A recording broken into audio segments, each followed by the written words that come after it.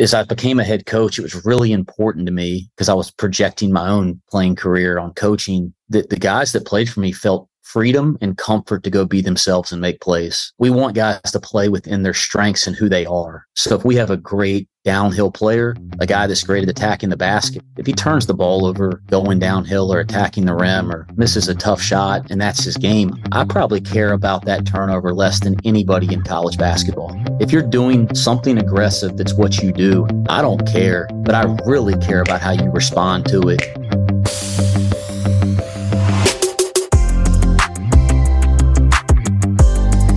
Hi, I'm Dan Krikorian. And I'm Patrick Carney. And welcome to Slapping Glass, exploring basketball's best ideas, strategies, and coaches from around the world. Today, we're excited to welcome Cincinnati men's basketball head coach, Wes Miller. Coach Miller is here today to discuss guarding the ball, pressure zones, denying lanes, and important considerations in building a suffocating defense. And we talk learning how to win as a young head coach in the Baseline Runner series during the always fun start, sub, or sit. Costa Rica, Spain, Italy, Australia, South Africa. We're excited to announce our newest partnership with the world leader in international sport tours, Beyond Sports. Founder and former college and pro basketball coach Josh Erickson and his team of former athletes have built the go-to company for coaches looking to take their programs abroad. From the travel and accommodations to excursions and service learning opportunities, Beyond Sports does it all.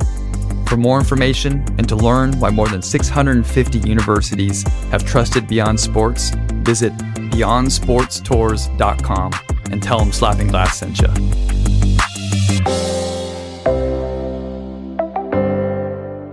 And now, please enjoy our conversation with Coach Wes Miller. Coach Miller, thanks so much for making the time for us. We know it's a busy time of year. We're looking forward to talking to you today.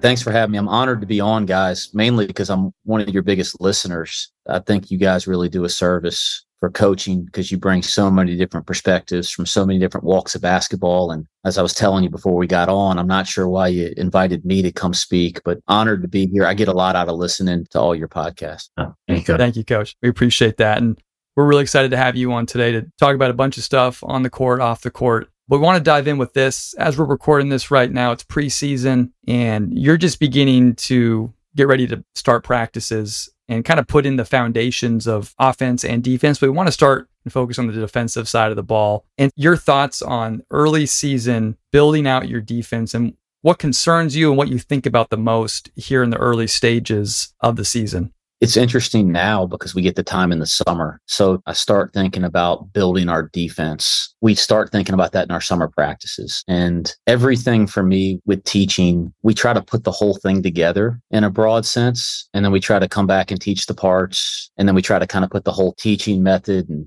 a lot of people know this, my background being under Roy Williams at North Carolina and had a chance to spend some time with Dean Smith. That's a very famous part of the teaching method that they practiced. And so like all of us, most things we do, we've stolen from somewhere. And I certainly stole a lot from them, but we do try to throw it together to start out, guys. And we did that this summer. But to be specific, it always starts for us with defending the basketball. The first thing we teach is how we defend the ball at different parts on the floor, in the backcourt, in the scoring area, in the middle of the floor, on the slots, and then on the sidelines. And we start with defending it with no advantage. We talk about how to defend it in a closeout situation. And somebody once told me, I think Larry Brown has been a great mentor. He said this early on when I started talking to him about basketball. If you can defend the ball, you don't have to do a lot else off the ball. You don't have to be put in rotation. You don't have to help. So everything for us starts with on-ball defense. You mentioned on-ball defense. Depending on where the ball is on the court, in different parts of the court, you're going to defend it differently. Could we just kind of go through those, starting from the backcourt to, like you said, if it's in the middle, if it's on the slot, if it's on the baseline, and what changes and what you're working with your guys? Everything we do defensively starts with the foundation of who we are in our half-court man. So I'll kind of start there. It's not that intricate, guys. It's pretty simple. And if the ball is in the scoring area, and we kind of define the scoring area, if you drew a line parallel the half court, and my guys have the exact measurements, 4 or 5 feet from the top of the key. everything in there for us, we define as the scoring area. And when the ball's in the scoring area, we have to have ball pressure. We have to be disruptive. Obviously, certain players can do that differently than others. Somebody that's smaller and doesn't have as much size and length, they're going to have to get up underneath it to be disruptive. Somebody with a lot of size or length maybe can do that with a little bit more space. But the idea for us is that we are always making the ball handler uncomfortable in the scoring area. In the middle of the floor, we're going to play more head up. We say you could never get beat inside the elbows. We don't want to give up any direct drives, right? If we're going to get beat off the bounce when you pressure a little bit, we always kind of have some pressure points that we try to send the ball. And in the middle of the floor, you just can't get beat inside the elbows. And I'll kind of go from the middle to the sideline. On the sideline, below the free throw line, we are super aggressive. At least we're supposed to be. So we're going to really come over and help and get not just on the midline, but 2 feet over the midline with that lowest guy. And so, you're going to put yourself in position to have a difficulty with a skip. Because of that, we want to get extra aggressive on the sideline, really get on that top shoulder and kind of load up to support on a baseline drive. There's a lot of people that are cutting the floor in half. I wouldn't say we're that aggressive or doing it that extensively, but when we're on the true sideline for us below the free throw line, we are as aggressive as we can possibly be. And we try to get geared up to rotate baseline if need be. And then if you talk about from that sideline position to that middle third, everything in between, you're kind of splitting the difference, right? As you get up into the slot, we're not quite as aggressive we are on the sideline, but we're a much more aggressive to take away the middle than we would be in the middle third. I'd love to shift just slightly to transition and scramble situations or rotations. And so obviously, if someone this year does happen to get beat off the ball, what you do next, and just your thoughts on how you want to get back and get set, any rules or philosophies with your team on how you want to do that in transition. We're okay with the ball being driven. We just don't want it to be direct, and we don't want it to be to the middle of the floor. We're okay with it being driven because you feel like if you're pressuring the ball and somebody's got their head down, they're driving it into areas you're ready to rotate and help. To be clear there, with transition, we really do define the difference between our defense being in a transition situation and our defense being set. And that's not always in the sense like transition coming down the floor. That's just one instance. But when the ball is in transition coming down the floor, or we're in a rotation or a scramble, we are trying to take away comfortable threes. And I think if you look at our numbers, not just here at Cincinnati, but at Greensboro, we've not just defended the three in terms of percentage, but we've defended how many threes we allow people to shoot. That's been a major emphasis here, but we're trying to take away comfortable 3-point shots, and then we're trying to contain the basketball. So when we're in transition, it's about getting the ball declared first, getting obviously the basket, then the ball declared, and then the next closest passes. We always say, if we're going to make a mistake, let's make a mistake loading to the ball. We're never going to make a mistake in any transition situation away from the basketball. When we are not set, we're always, as we're kind of getting those next closest guys to the basketball, we're always running to gaps. And people think of our teams, they always think about our denial. But in transition situations, again, transition in the open floor, a rotation, a scramble, once we're getting the ball under control because we're running so hard to the 3-point shooter, we're also trying to kind of run into those gaps to help contain that drive. And then once the ball is under control and our defense is set, then we really do try to build out to denying one pass away in the scoring area and getting to the proper help position if you're not one pass away.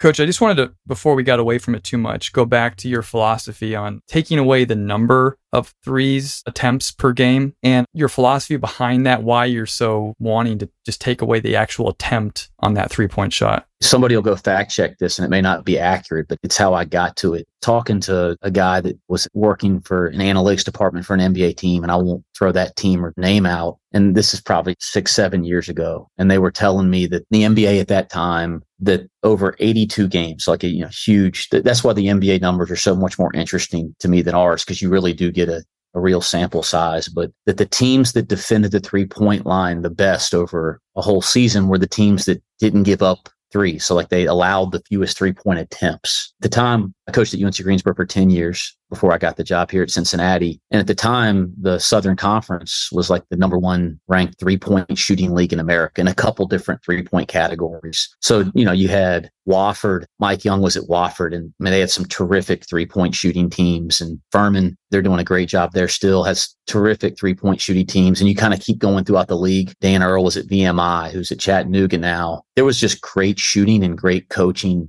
throughout the league. And we were trying to figure out how to guard the 3-point line better. Some of it was just trying to figure out how to be competitive. And when I heard that, we started talking a lot about, let's not just worry about percentages, because we have a smaller sample size in college basketball with only 30 some games. Let's just try to take people off the line. And we had a lot of success with that. Really changed how we talked about closeouts and the types of things we valued in half court possessions. And that's kind of how we fell into it and then found success doing it. And we've carried that over into our time here at Cincinnati. How has it changed your closeout, or what are you emphasizing to make sure you're taking away the attempts? Everything for us defensively, we try to make very simple. Maybe it sounds too simple to some people, but we close out to take away any comfortable three. So if somebody can shoot, and this is for the average player, right? Of course, scouting always comes into play. A guy that's not a shooter, you're going to close out a little shorter. A guy that's a lights out shooter, it's a little different. But for the average player, we close out to take away any comfortable 3-point attempt in the scoring area. And then second, we take away any direct or middle drive, and we call it direct drive the same as a middle drive, because if it's that direct, it can get snaked back to the middle. But we are crazy about it. If somebody shoots a comfortable three in the scoring area in a fair closeout situation, that's a major no-no or a non-negotiable here.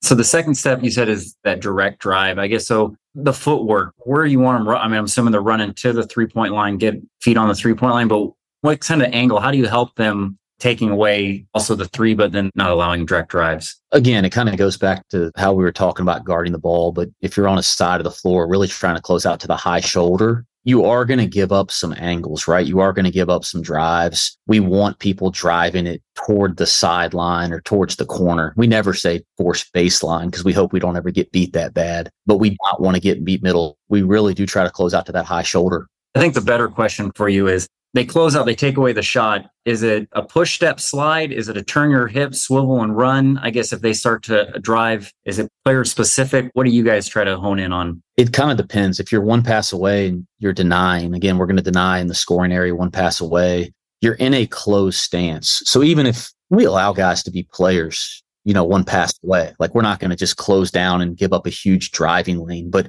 even if you support one pass away, or help, we try to keep that stance closed so that it's a quick push off without having to turn your hips. Now, if you're in a long closeout from a help position where your hips are open, and this kind of goes back to everything we do, we really work on turning and running. We do it in the backcourt guarding the ball. We work on turning our hips and running with the ball. And I think that applies to closeout situations. I think if you break down elite players moving on a basketball court defensively, you see a lot less sliding. You watch people's hips turn and move. And maybe we don't have the greatest terminology for that. We work at that mechanism every day in a lot of the drills that we do. Coach, before we move on to a different part of this defensive conversation, I'd love to ask about working maybe one step past all of this stuff. So if you have a philosophy of taking away threes, denials, and all that kind of stuff, when it comes to how you're going to defend a ball screen, and with the prevalence of a ball screen in basketball in general, how aggressive, non-aggressive, switch, not switch, and I know it's scout specific for games, but how that plays into how you might want to guard a ball screen, knowing you don't want to give up threes and be denied and all that. Some of it's personnel based when you look at our front court. Like a lot of people in basketball, if you can switch now, I think there's so many advantages there. I mean, we're spending so much time now, guys, trying to figure out how to attack switching. And I always think when you're struggling to really figure out how to score against something,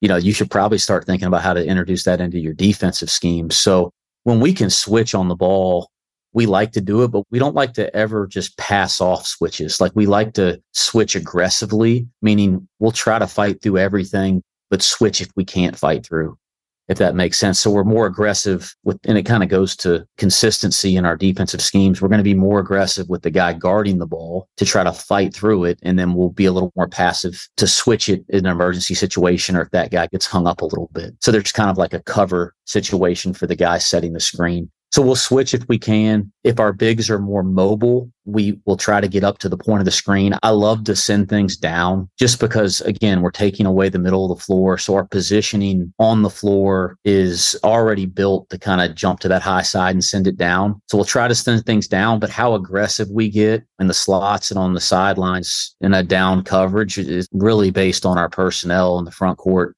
Years ago, and it's been 4 or 5 years now, we had some really mobile bigs and we hedged a lot. And I miss doing that, but it's just been hard. We've had some good rim protection the last couple of years. We've gotten in the habit of kind of keeping those guys in drops or ice coverages or down coverages just to kind of keep them around the basket. One thing, we hedge everything in the summer. So in our summer practices, and this is probably a little counterintuitive to some of the things we do, but we do get out and hedge and trap everything in the summer, or at least aggressively flat hedge, just to make our guys learn how to move and cover more ground and rotate better. And then it's good to play against that, because if we're going to be in some more drop stuff like we've been the last couple of years, it's good that we've practiced against some other kind of defense in the summertime.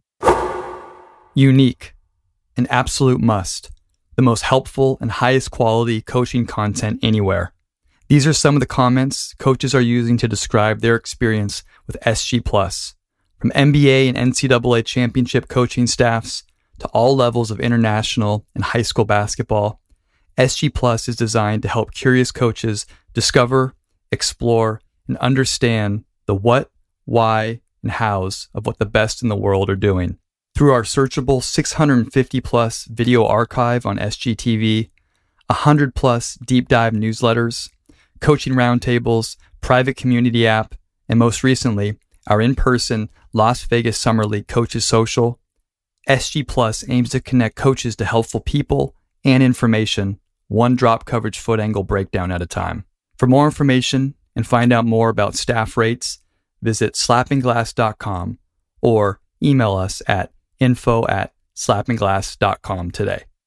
I'd love to follow up about your down defense and specifically looking at the guard on the ball. And when he's tasked with icing that screen, keeping him out of the middle. If I throw a couple situations at you in terms of how you keep working with him to keep that angle, keep him out of the middle with guards that are good to maybe not overreact in that baseline drive where he shoots in front and now the screen comes, he can get middle. Or if they're trying to flip it, or if they're trying to pop the big and go to a handoff, all these ways teams try to get middle. How do you work with your guards knowing that this is going to come and this is what we still want you to hold this angle, don't concede the middle? The first part for us, we use the terminology ice for down in it. The first thing for us is communication. If it goes back, again, everything starts with us on the ball. So we should have in the scoring area, we should have good pressure. So we should be close to the ball in general. Like we should never be 3 or 4 steps away, which I think can be really hard to send it down or ice it when you're off of the basketball. So the way we try to defend in the scoring area, we should be close to the ball regardless of who you are. And so then the first thing is the communication. We want to try to communicate continuous and loud. We try to get them to say it 3 times. If you're defending the basketball and you hear ice, it's not trying to jump.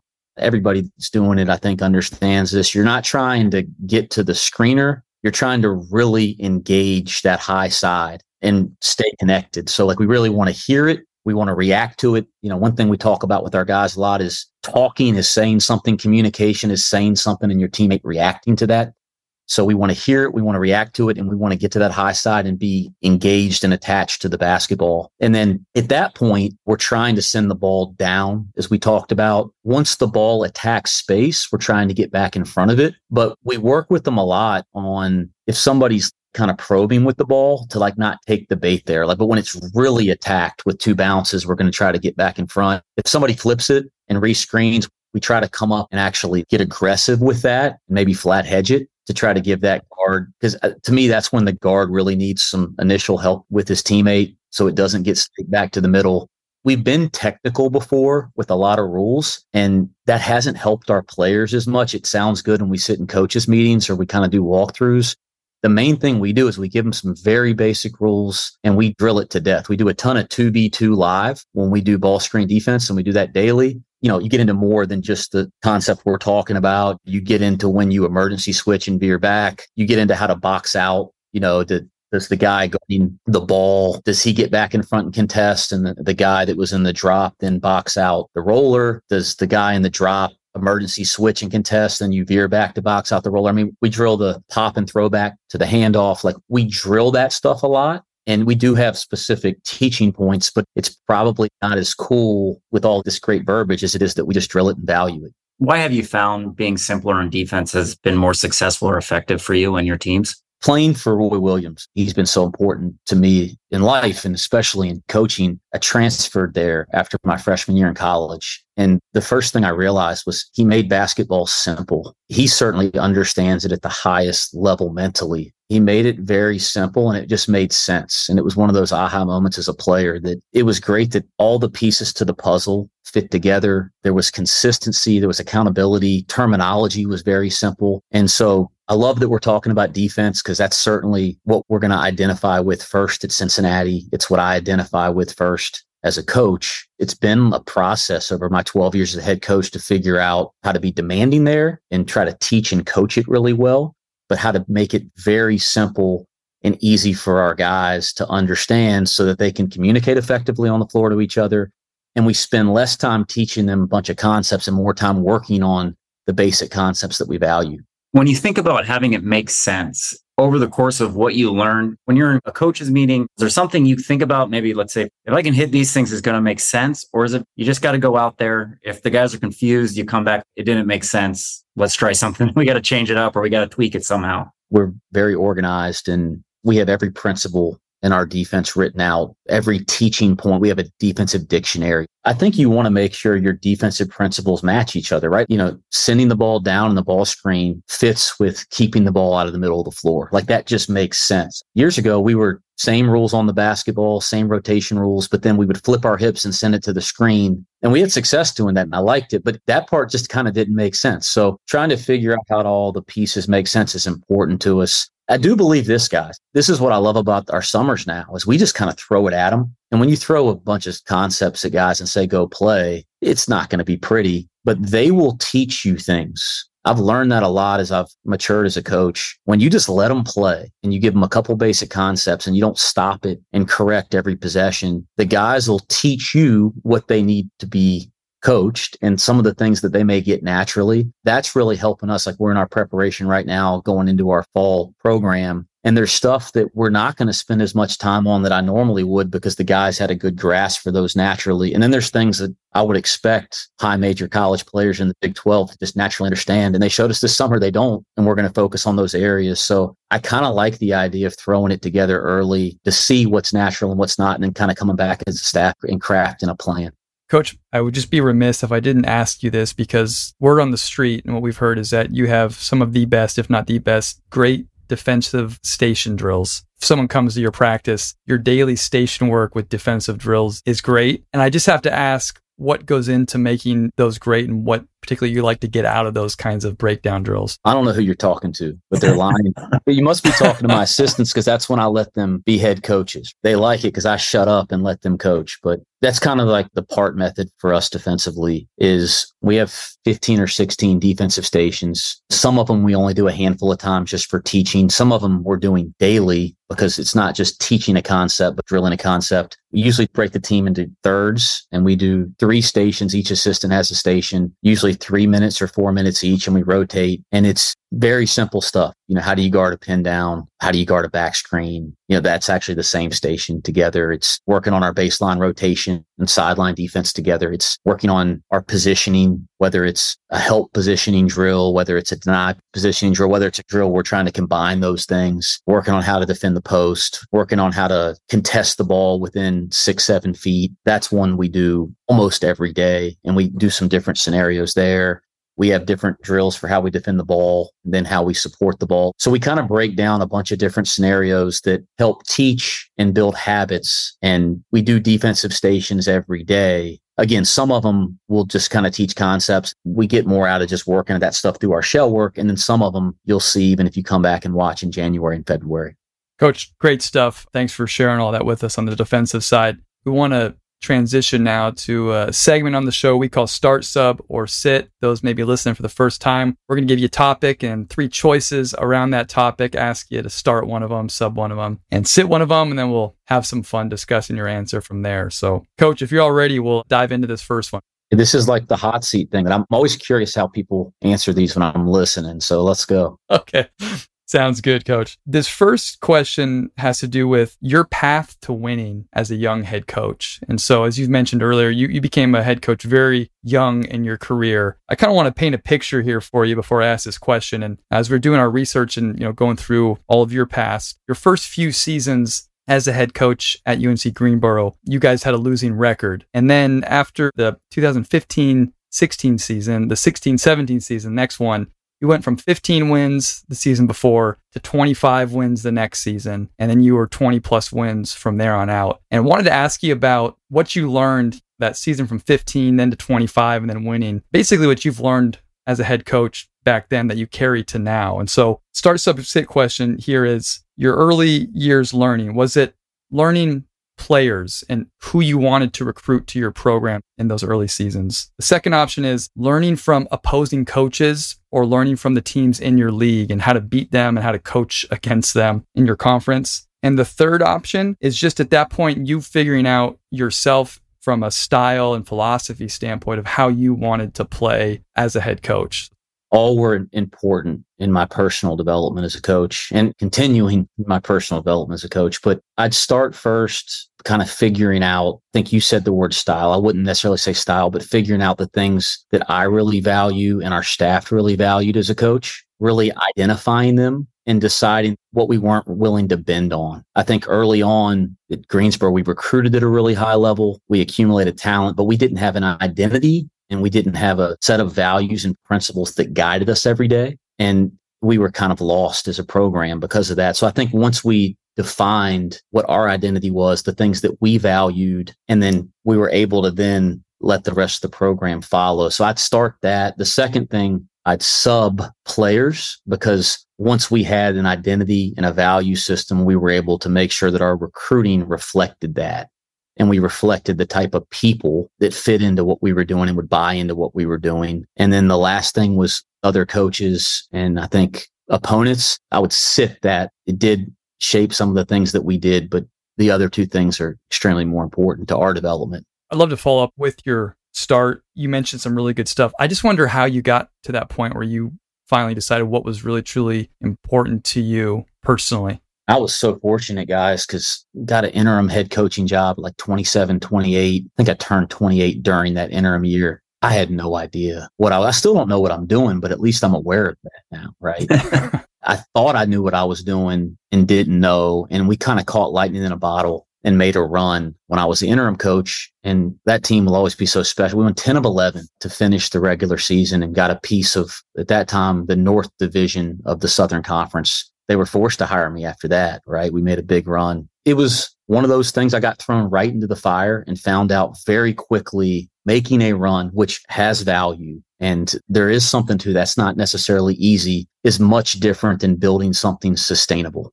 Like building a sustainable day after day program. That's much different than winning a couple games in a row. And I'm not trying to devalue winning 10 of 11 because that's one of the neatest memories of my coaching existence. But building something sustainable is very different. And we fell flat on our face there my first couple of years. I mean, you mentioned we went from 15 to 25. It wasn't what we learned in between that. It was actually what we learned those first couple of years when we really, really struggled. And then we started implementing some things and it didn't happen right away, but it over time started to happen. And then the results started to follow over the next couple of years. But I think the first part to answer your question, guys, is I always had core beliefs of how I wanted my teams to play, how I valued the game being played. I was a basketball junkie since I was 2 years old, but you got to make sure the things that you're valuing and emphasizing and the people you're bringing around you reflect those. And so we really have to just kind of get together and define, how do we want to play? What do we want our teams to reflect? And we kind of worked backwards. What are the things then that we have to make non-negotiables to reflect those? A lot of them are an X and O thing. It's mentality stuff, a level of work ethic, a level of competitive edge, a love and passion for basketball and what we're doing,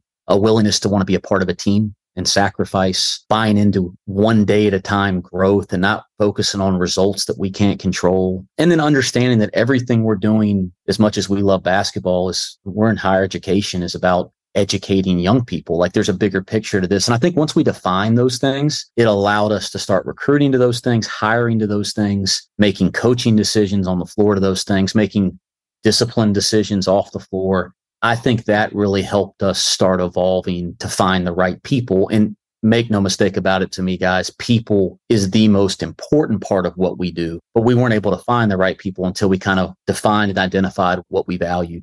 I've been on a recent kick when it comes to recruiting and asking coaches, now that you've identified what you want and you've kind of built your identity or your core, when you're having conversations with your recruits, what is maybe a question you like to go to that helps you find out if they will be that fit, if their personality lines up with what you believe in and your program's about? I don't have like a great interview question. I actually should think about that. I might ask my staff what should be our go-to question. But I think the one thing we try to do in recruiting is first break the ice so that we can get young people to feel comfortable talking to us and really try to get them to be honest and genuine about what makes them tick as a basketball player. We are over the top ate up with basketball. That's not always healthy, but we're junkies. That's what I mean. Guys, I've listened to like every one of your podcasts. And by the way, coaches that are coaching in a second language are so much better than we are. But I will listen to any basketball. We're junkies. And so we're looking for people that have that same passion for basketball in our recruiting. And I don't have some great line, but I think getting guys to really break down the walls in their communication with recruiting and tell you what they're really about and what really drives them, that's kind of a feel thing. And we talk about that in all of our recruiting meetings. You mentioned people being the most important thing. And we talked about in the sense of players. Also, just throughout your career, understanding the types of people you want to put around yourself from, like, say, an administrative or an assistant coaching standpoint, and people that different areas or different views of the game, and maybe how that's helped push you or whatever it is throughout your career that, you know, as you sit here now, think is important. For me, it really starts first with people that care. Sounds cliche, but we talk about we care a lot here. And I want people that care a lot about our program, that care a lot about building relationships within our staff, that care a lot about our players' development on and off the floor, that care about representing Cincinnati. We want people with a high level of care. I'm looking for that first. The second thing is we're looking for people that have a passion for working. We work here, and everybody does it at the highest levels of basketball. I don't think you differentiate yourself just by working, but there's a certain type of edge to how we want people to work and a certain type of passion we want them to have for their work. We're looking for that. And then the last thing, those are the first two that are so important to me. But the other thing is I'm looking for people that add something different, that challenges me, that makes me better, that challenges our players and our other staff members and make them better. And I think when we just hired Josh Leffler, he's been a Division III head coach for the last 6 years. He's built a program. He thinks about basketball different than me. So he's a great example. There's a lot of times we sit into a room and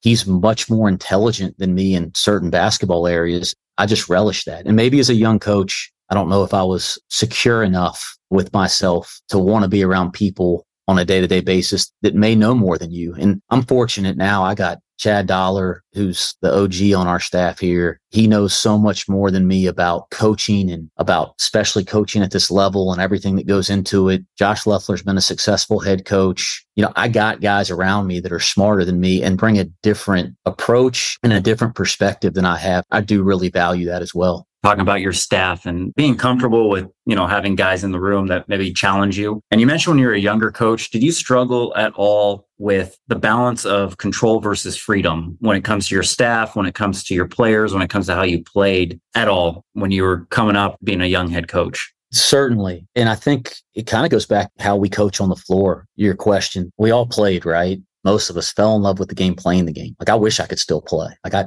love to play basketball. But one thing as a player that I found very difficult was looking over my shoulder playing basketball, especially offensively. And so as I became a head coach, it was really important to me because I was projecting my own playing career on coaching that the guys that played for me felt freedom and comfort to go be themselves and make plays, especially on offense. So in our program, we are extremely demanding defensively. We kind of want them looking over their shoulder a little bit defensively. They don't have to be perfect, but we expect a certain mentality every possession defensively. And offensively, we want guys to play. And certainly, we're not going to let somebody And this is what happened early on, because I wanted that freedom offensively. We probably allowed it too much. We let guys have that freedom in all areas, not just in the areas that were their strengths, right? And sometimes that could look like we had a lack of discipline on my early teams, where now we haven't lost the essence of what I'm saying, but we want guys to play within their strengths and who they are. So if we have a great downhill player, a guy that's great at attacking the basket, if he turns the ball over going downhill or attacking the rim or misses a tough shot and that's his game, I probably care about that turnover less than anybody in college basketball. If you're doing something aggressive that's what you do, I don't care, but I really care about how you respond to it and how our team responds to that. And so I do believe that we want staff to have freedom to be themselves and express themselves. We want players to certainly feel that. And as mentioned on the offensive end, but it's got to be within the framework of our team structure, and it's got to be within the framework of who you are as an individual player or staff member. A quick thank you to our newest partner here at Slapping Glass, one of the best tech companies in the world of sports, Huddle. As many of you know, Huddle extends an array of useful products to coaches, from their auto-tracking camera, Huddle Focus, live streaming tool, Huddle TV, wearable athlete performance tracker, Wemu, and their newest offering, Huddle Instat, an all-in-one data powerhouse platform that combines advanced tagging with a global film library. For more information on all that's offered with Huddle Instat, visit huddle.com/slappingglass today. All right, Coach, moving on, we're going to go back to the court, but we're going to look at the offensive side of the ball here. And watching your film, we noticed you did run a baseline runner series to set the picture for people listening, with a 2-guard front, the screeners down below, and your shooter kind of using the screens to come off for himself. So our question has to do with this baseline runner series. The toughest thing to teach in terms of the execution of it, or having, it be effective. So tough to teach. Option 1 would be the cutter patience or the shooter patience, knowing that he can use multiple screens and he's not just running out off of one, begging for the ball. Option 2 would be the screener's angles and locations. And then option 3 would be teaching kind of the next play mentality, or playing off of the shooter when it's not exactly a direct catch and shoot. If he's curling, if he's flaring, or if he just comes out and gets it, but continuing to have the offense flow off of playing off of him. Great question. And you didn't ask. The most important thing is making sure you have a really good player in it. Yeah. I had a guy named Francis Alonso at Greensboro that was incredible in a runner situation, because what I like about the diamond set that you're referring to, and everybody reacts to the cutter. We fell into this with this player, Francis Alonso, who was an incredible player. He's still playing professionally in Spain. But what we found was, at this time, I'm sure he is a pro, if he's listening, he's evolved. But as a young player, if you told him we were going to run a couple misdirection passes in action, and then he was going to get an isolated pin down from the corner, he was awful. He couldn't set the cut up. He was terrible. But if you told him he could stand under the basket and he had pin downs on both sides and he could lose his defender, he was unbelievable. He always reacted to the guy guarding him. It was hard to run an isolated pin down. He was such a great shooter, but it was hard to run an isolated pin down because he always wanted to react to his defender. He didn't always want to work with the screener.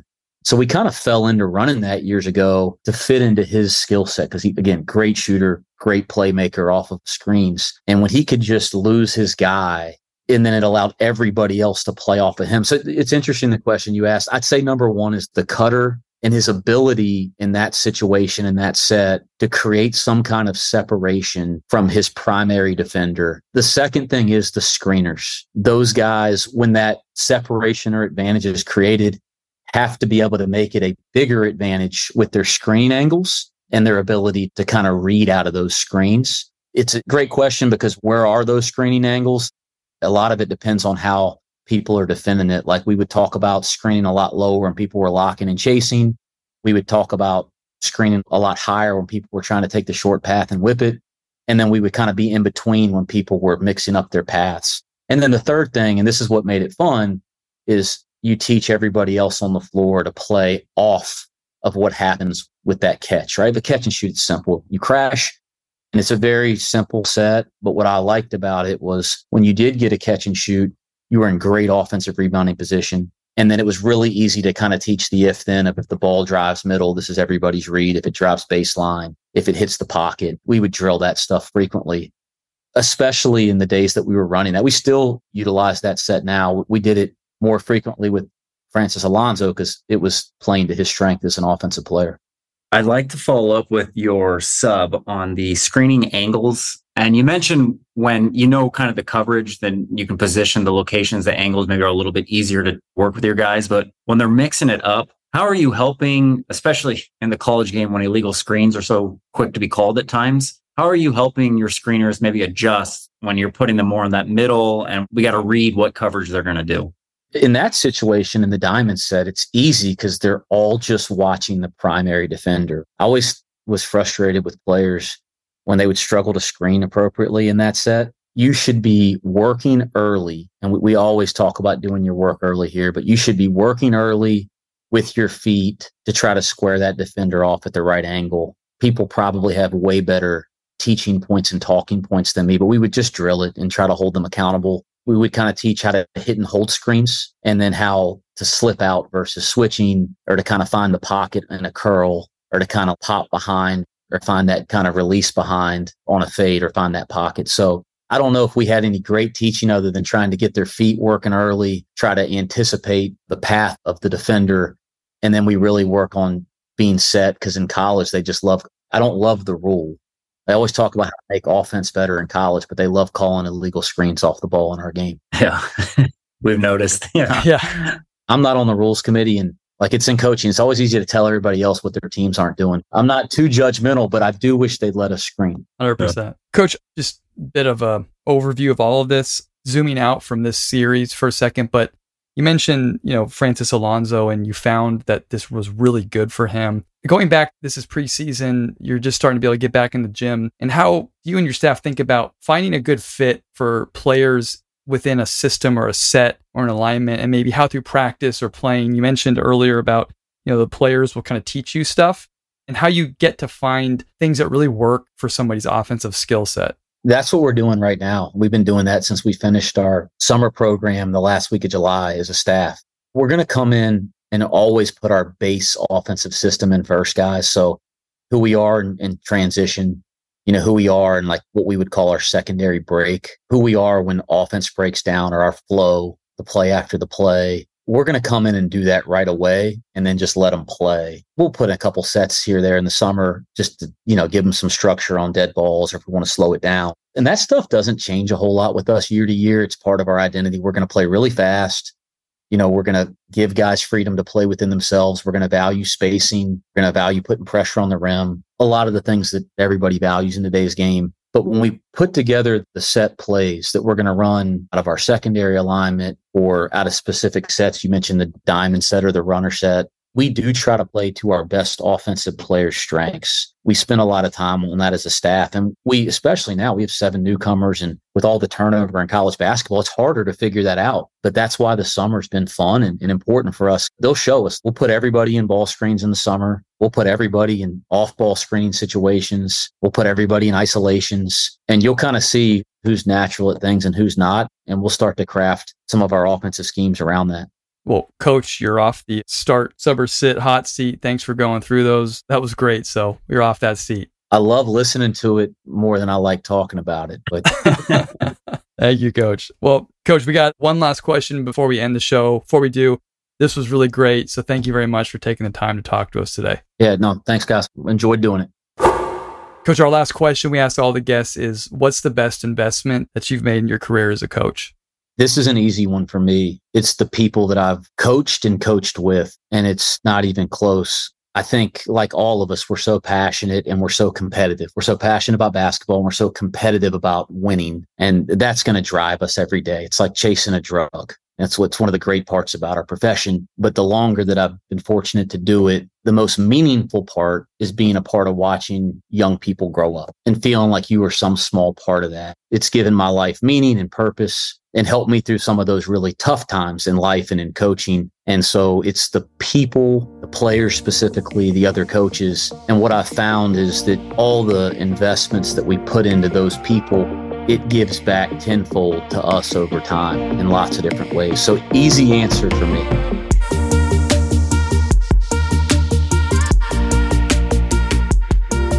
Pat, as always, these are so enjoyable to sit down with some of the best minds in the game. Coach Miller, just appreciated his time. Fun talking to him a little bit before and afterwards as well. Just a genuine person and somebody that we're lucky we get a chance to have on. And so let's get into it right away here. We went back and forth on what this first 25 to 30 minutes we wanted to focus on, and all the feedback we've heard about Coach Miller, and obviously and watching film on his teams, is just how great he is defensively on all parts defense. And we thought, right now we're recording this preseason and getting into his mind as to what he's thinking about to build this out for this upcoming season. So thoroughly enjoyed it. We've had way more defensive conversations lately on the show, so it's good for us. Get our vegetables. Yeah, exactly.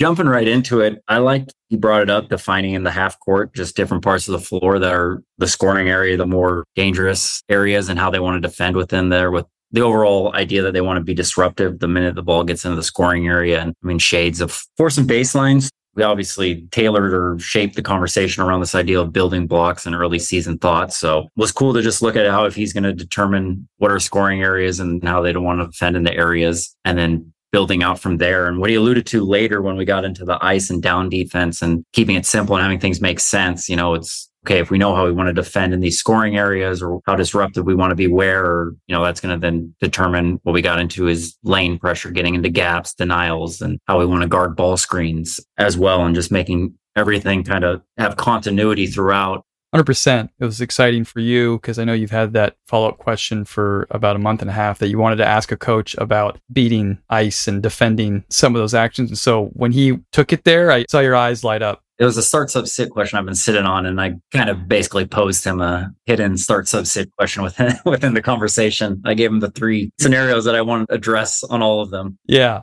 So it was like a DHO question for me. I had to point that out there, how excited you looked on Zoom. Yeah. But I think to follow up on all the stuff you said, there's a couple of quotes I wrote down, and I think probably didn't write them completely correctly, but you talked about making all the pieces fit. And I think you got that sense through that first 25, 30 minutes about the defenses. He thinks so deeply about making sure everything fits from a strategic standpoint, from a foot angle standpoint, from a communication standpoint, from a teaching standpoint, from a station work standpoint. You just keep going and going, and everything fits together. I really just kind of pulled that out of this whole conversation in the beginning here from him. Actually, just his whole coaching, you could put that down as, but I enjoyed how deeply he kind of thought about that. And then I think on top of that, how deeply he thought about how to make it simple for his players so that they could play, we'll get to the freedom versus control stuff maybe later that we asked in start, sub, sit, but him wanting them to play freely, to play hard, play with intensity.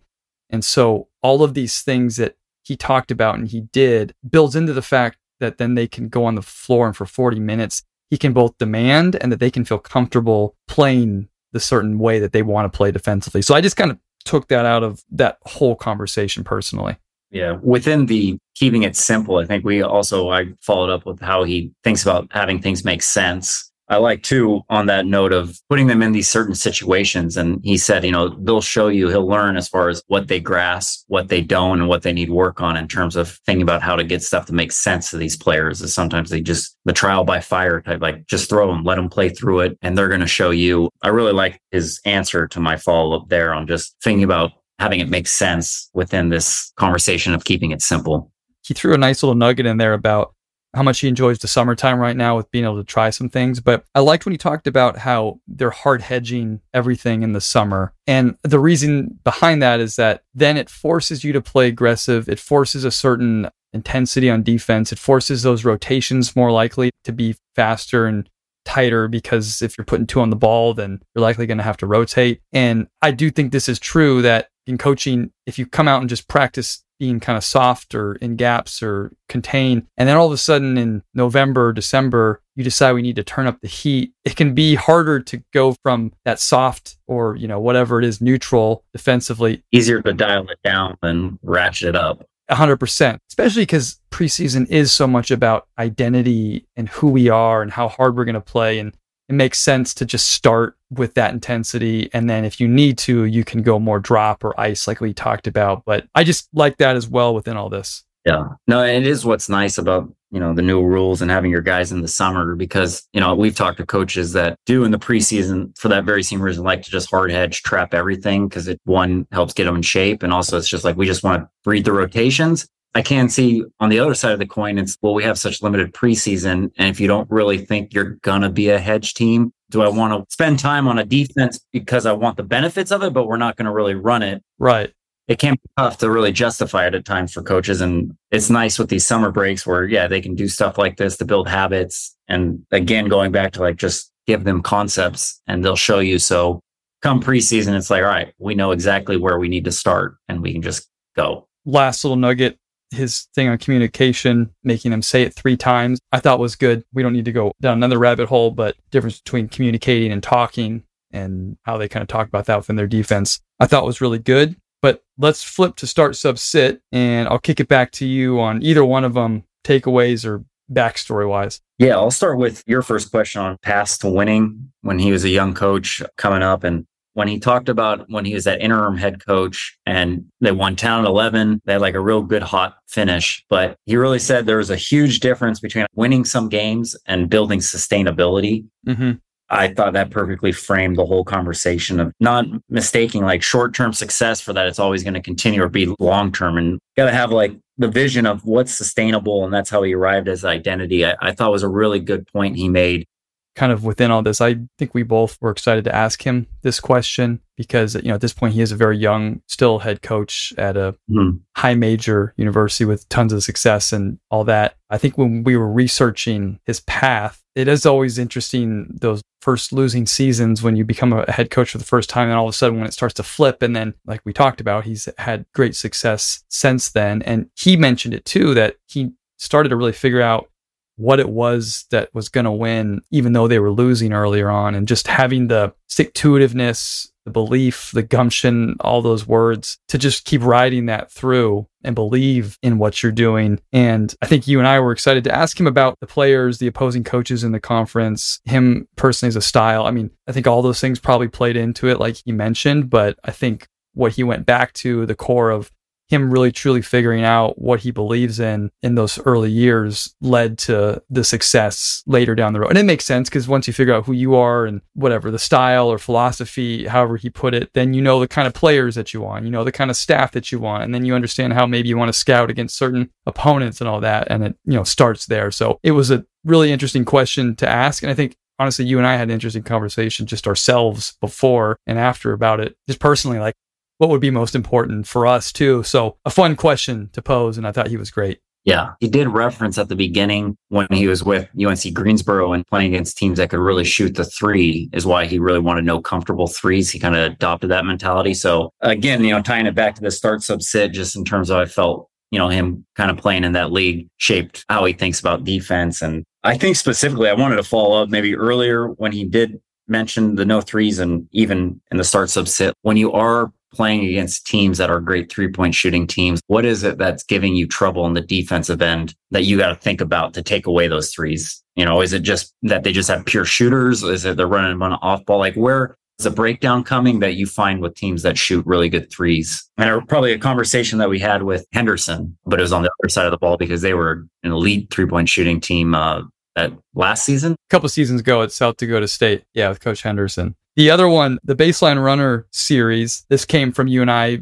watching some film from last year. And honestly, it ended up in a different place we thought. And it was really fun to kind of hear about his past players and putting them in it and sort of like the next level too of why and how you discover things and sets and actions to run for your best players. And this was fun for us. So I'll kick it back to you since you asked the question on any initial takeaways from that one. I'll keep it simple. And my thoughts is what you hit on is I really liked the story he gave and that his shooter struggled just off of a single isolated pin down. And before we came on, I was talking about, we of course enjoy and he mentioned the set where it's like a weave or then they veer into an isolate, all this fancy action. But then he had a player who just struggled to read it and couldn't read his man and wasn't reading the screen. And he eventually just settled on, I'm just going to put him head under the rim and 2 screens. And then all of a sudden the simple Simon set is just unlocking everything for them. So, always the beauty of the game, it's all these fun sets, this decoy action, this false stuff, and then it's still tried and and true diamond sets, flex action is still as successful as ever. So I just like that story. I thought it framed the question really well. And obviously it was why he started reading the cutter, having patience and his ability to read screens. And in this case, his man to get open was the most important, which makes sense, of course.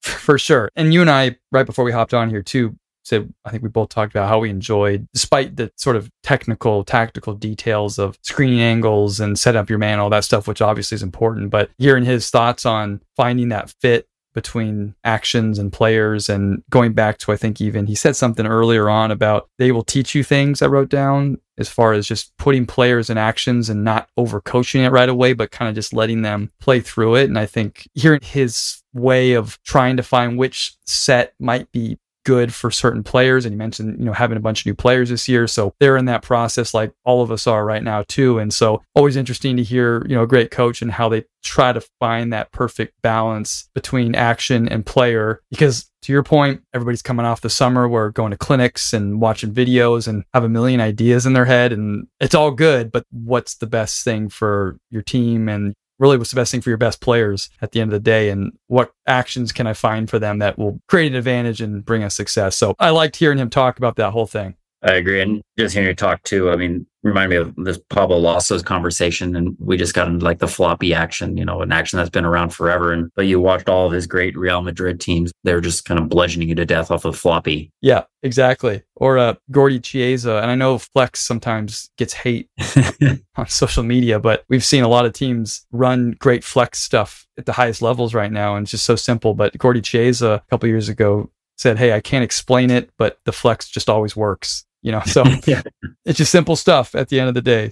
And this isn't a miss for me, but, for someone that played for Roy Williams, and it's so tempting to just go head first down that rabbit hole for a long time. And maybe someday if we're lucky, we can ask more just stories or teaching points about Smith and Williams and playing for them. And, he won a national title as a player at North Carolina. So I think those are things that just would be great to pick his brain on. It's funny you mentioned that. I guess this wasn't a miss, but when we were talking about him being a young head coach, we've had this conversation before. You obviously learn from the coaches you work with, but then it also becomes important. You have to coach who you are and true to yourself. So when you come from such a high caliber Hall of Fame coach and you take over a squad, was there any pitfalls? And just, how he, again, goes back to his identity and his coaching philosophy, if anything? I think probably like all of us, when we first start coaching, the people that had the biggest impact on your maybe playing career, who you played under, you maybe try to be them for a little bit. And we're not saying Coach Miller did this, but at what point do you feel like you truly become more your own coach and you understand the teachings and the philosophies of the people that you played for or around you, but you're also just wholly your own self? And I'm sure that was part of the process of his first few years as he's going through it, like everyone, of just who am I really, as opposed to who I played for. Yeah, I couldn't frame the question well enough for me to want to ask it and stumble through it. Well, everybody, thank you again for listening. Coach Miller, best of luck this season. Can't wait to watch them play. And Pat, if there's nothing else, we'll wrap this up. Sounds good. Thanks, everyone.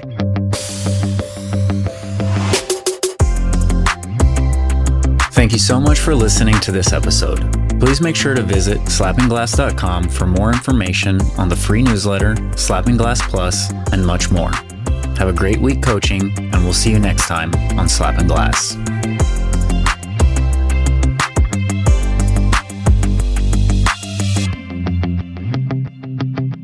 Do we have a name yet to this thing? I have like slapping backboard. Slapping glass. Slapping glass. That's kind of funny. I like that. Let's roll slapping glass.